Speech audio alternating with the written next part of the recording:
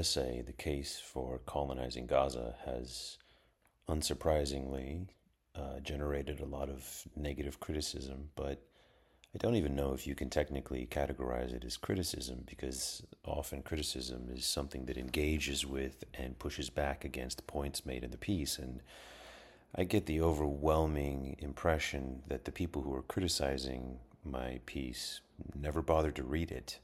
This is the exact same experience I had when I wrote my column about the Lenin statue in Fremont, Seattle. People would say all kinds of things to me, and multiple times when I did bother to engage them, I very quickly came to understand that they had not read the piece, and they believed that I had said things that I either had not said or that I had said the opposite explicitly. One example would be that a lot of people accused me of very foolishly calling for the statue of Lenin to be torn down. But if you read the column, I explicitly say that I do not think it should be torn down. I think that the community is to decide what they want to do with it, and if they want to keep it, so be it. Never mind the fact that it's on private property. A lot of people also felt that they needed to point out to me that it was on private property, as if I didn't already know this and had not already written about this. The same thing happened again when I went to Twitter and made my argument about the psychopathologies of Lenin and Hitler. A lot of people have mistaken that. My critics, overwhelmingly, I would say almost without exception.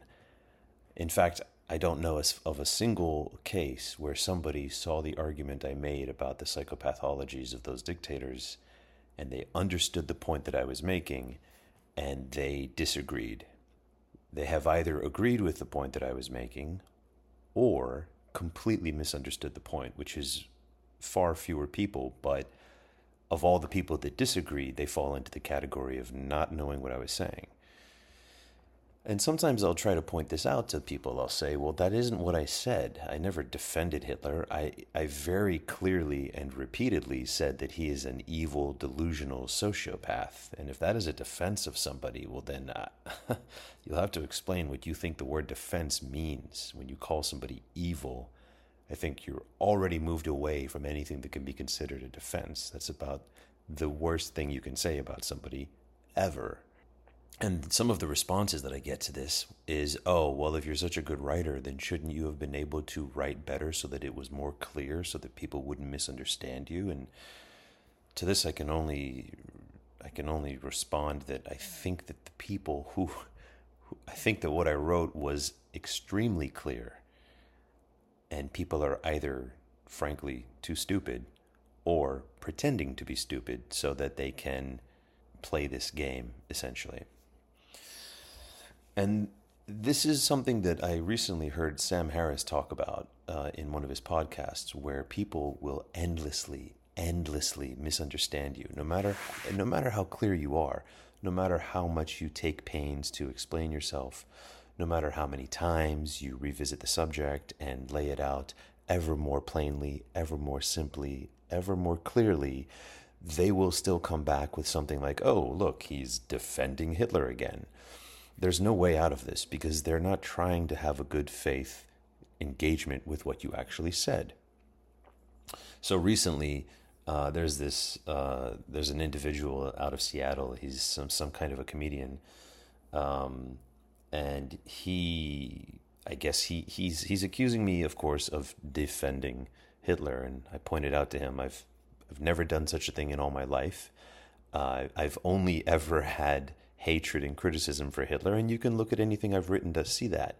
But he clearly hasn't read what I've written and is spending a lot of his time on X going over this point again and again about how I'm a defender of Hitler. So it doesn't seem as if I'm going to be able to get through to him or communicate to him what I actually think, and it doesn't seem as if he's interested in engaging with the reality of what I've said or what I think. And given that he doesn't seem to be a very serious person in the first place, I'm not really invested in trying to persuade him. But I did have another experience along the same lines And this was to do with the essay again on the case for colonizing Gaza, in which I basically made the argument that something like what the U.S. and U.K., what the Allied powers did during World War II, after World War II, sorry, in occupying Germany and transitioning it from Nazi Germany to the Federal Republic of Germany, and also in Japan, taking these countries and turning them into liberal, peace-loving democracies.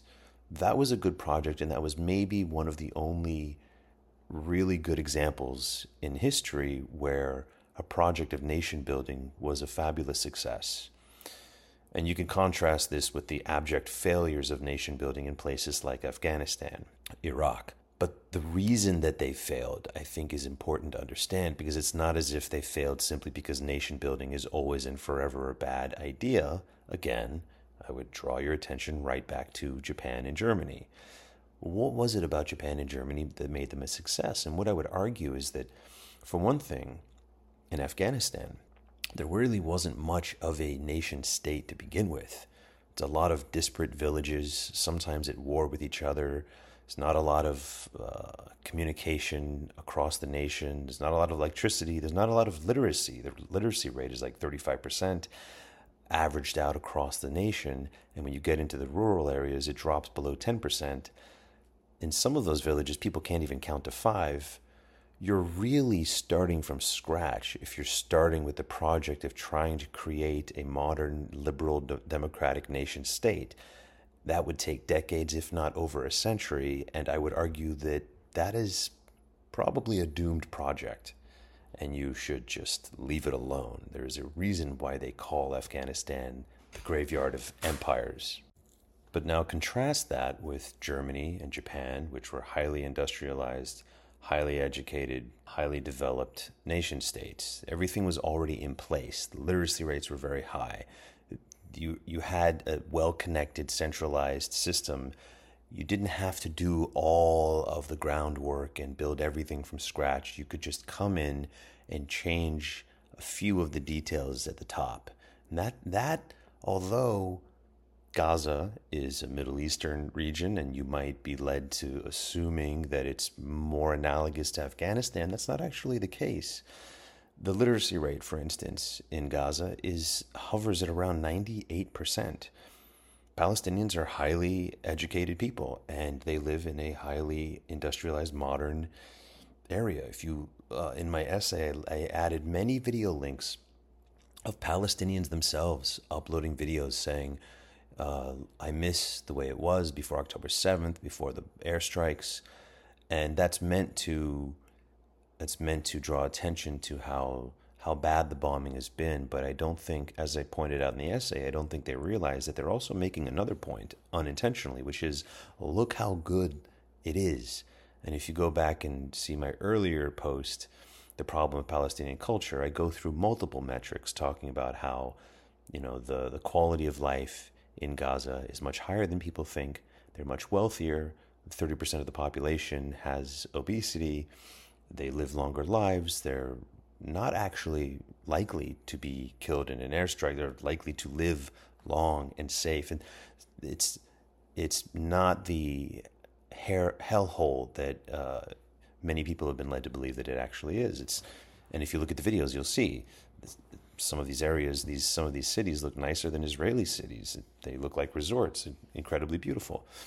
And so there is already all of the groundwork, it's all already been established. As much as Hamas has stolen from the people, there is still so much there. You do not have to go in and build everything up from scratch. You already have a highly educated industrial society. All you really need to do is make changes such as taking out the genocidal math textbooks and replacing them with normal mathematic textbooks. These kinds of things.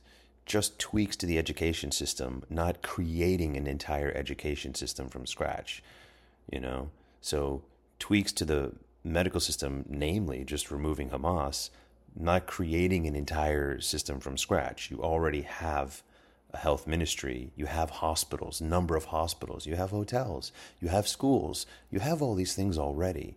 You just have to go in and make sure that they're not teaching genocidal violence, getting the ideology out, as we did in Nazi Germany, as we did in Japan.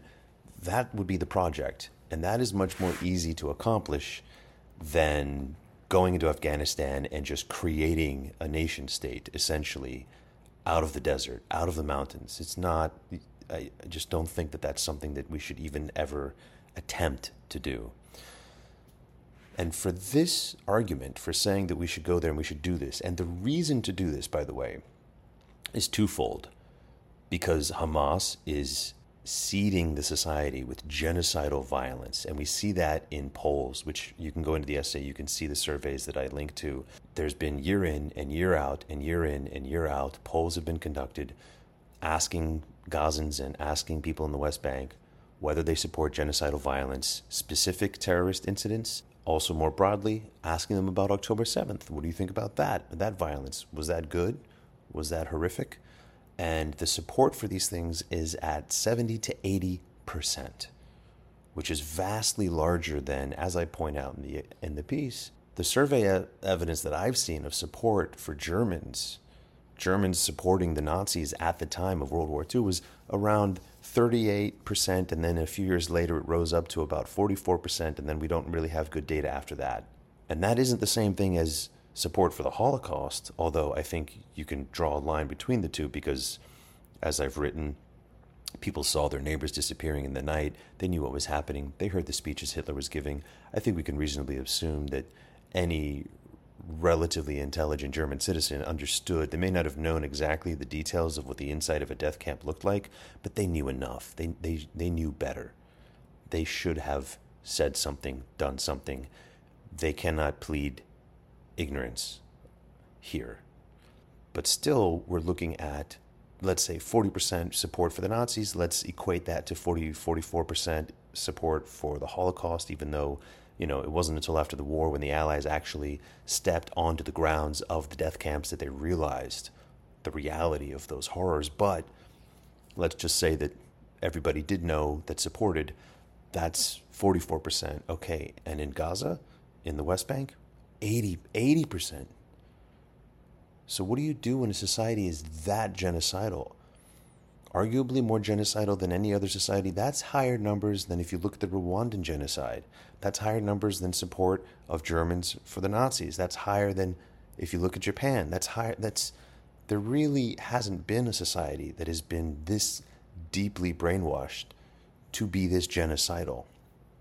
And you have to have sympathy for the Palestinians because it's not as if they had a choice in the matter. They've had these ideas beaten into their skulls. Children, you can find videos of little kids being asked, what do you want to be when you grow up? And the answers they give back involve killing Jews. It is unbelievable. And it just tears your heart to see these things. The reason to do this project, the reason to want to take this project on and make these societal changes is not only to safeguard the lives of Jewish children, but also to provide a future where Palestinian children can thrive, where they're not going, unless you think that it's a good idea for them to be growing up with all this genocidal evil in their minds, it is for them not to have that.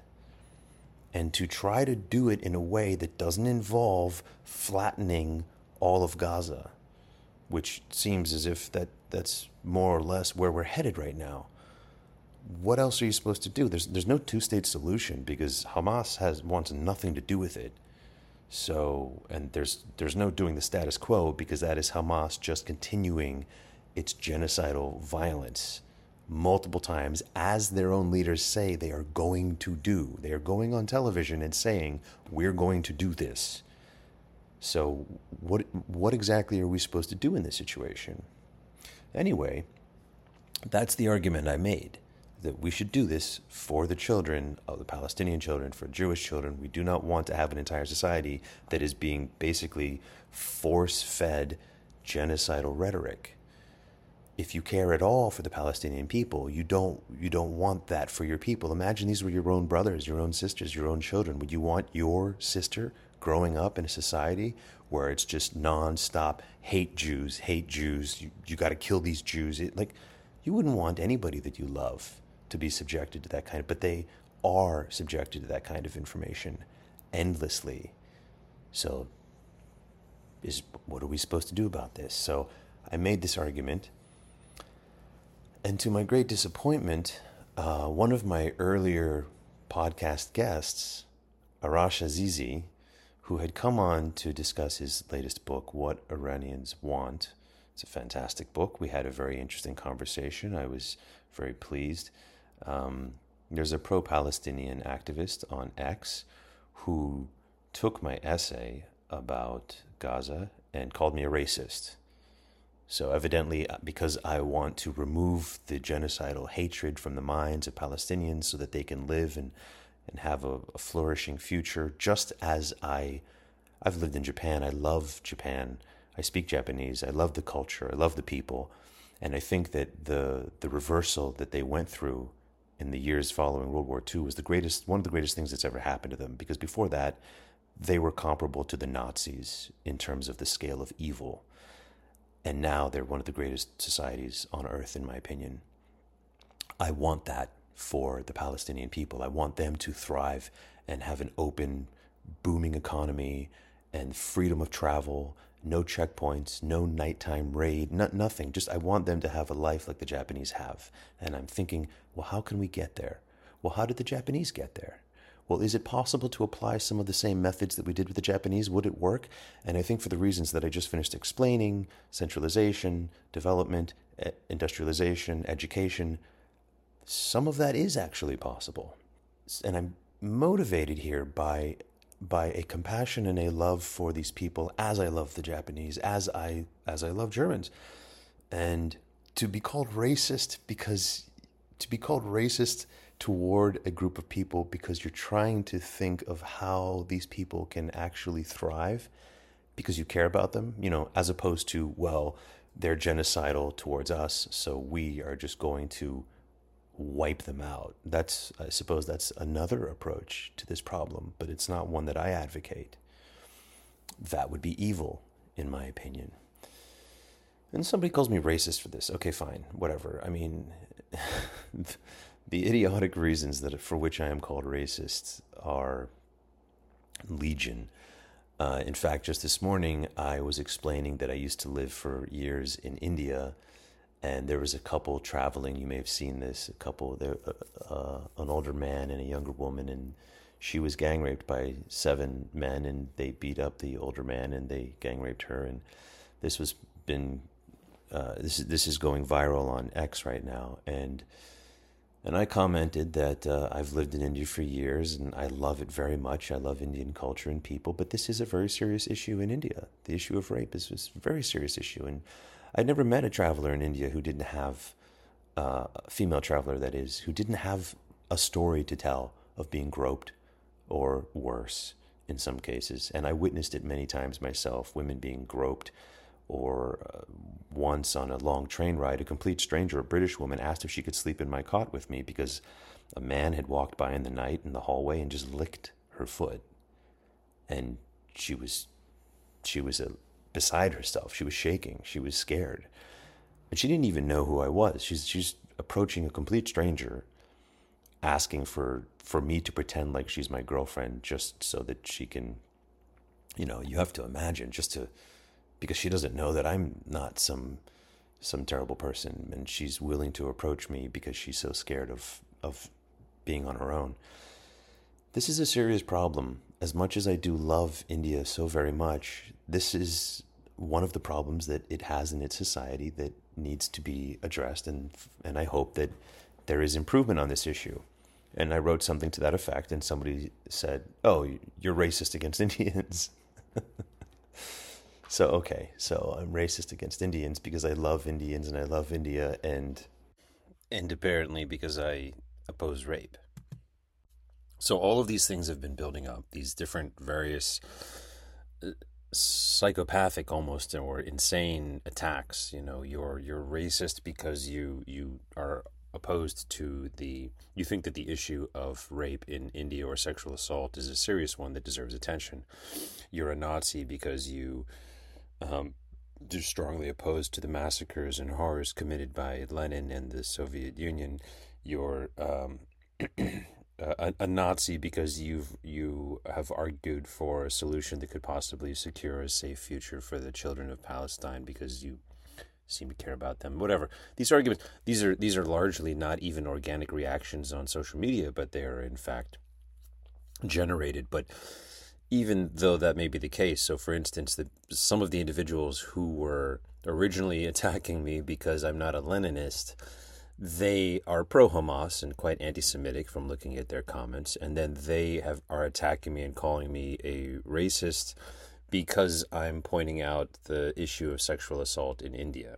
Okay, and then in this orchestration, you have some, I think, good actors who get swept up in it. They see these things and they're not really paying attention. And this has happened to me before, where when I was being mobbed because I was criticizing Vladimir Lenin comparative to Adolf Hitler, both of whom are evil, despicable psychopaths, but different types of psychopaths. And because I was describing that, people said that I am therefore a Nazi. In that moment, there were individuals who mistakenly thought, oh, they saw other people reacting and they thought, oh, maybe this guy's a Nazi. And I noticed that happened to one analyst, one journalist, and I simply reached out with a link to the actual argument I had made, and less than 30 seconds later they came back with an apology because it's quite obvious what I was saying to anyone who bothered to read it. So the same thing happened here with Arash Azizi, the Iranian who I had on the show earlier, and it was more disappointing when it is more disappointing when it's a journalist or academic of some type, someone who is more careful about these things, you think. Arash Azizi has a PhD in history. He's a professor at Clemson University.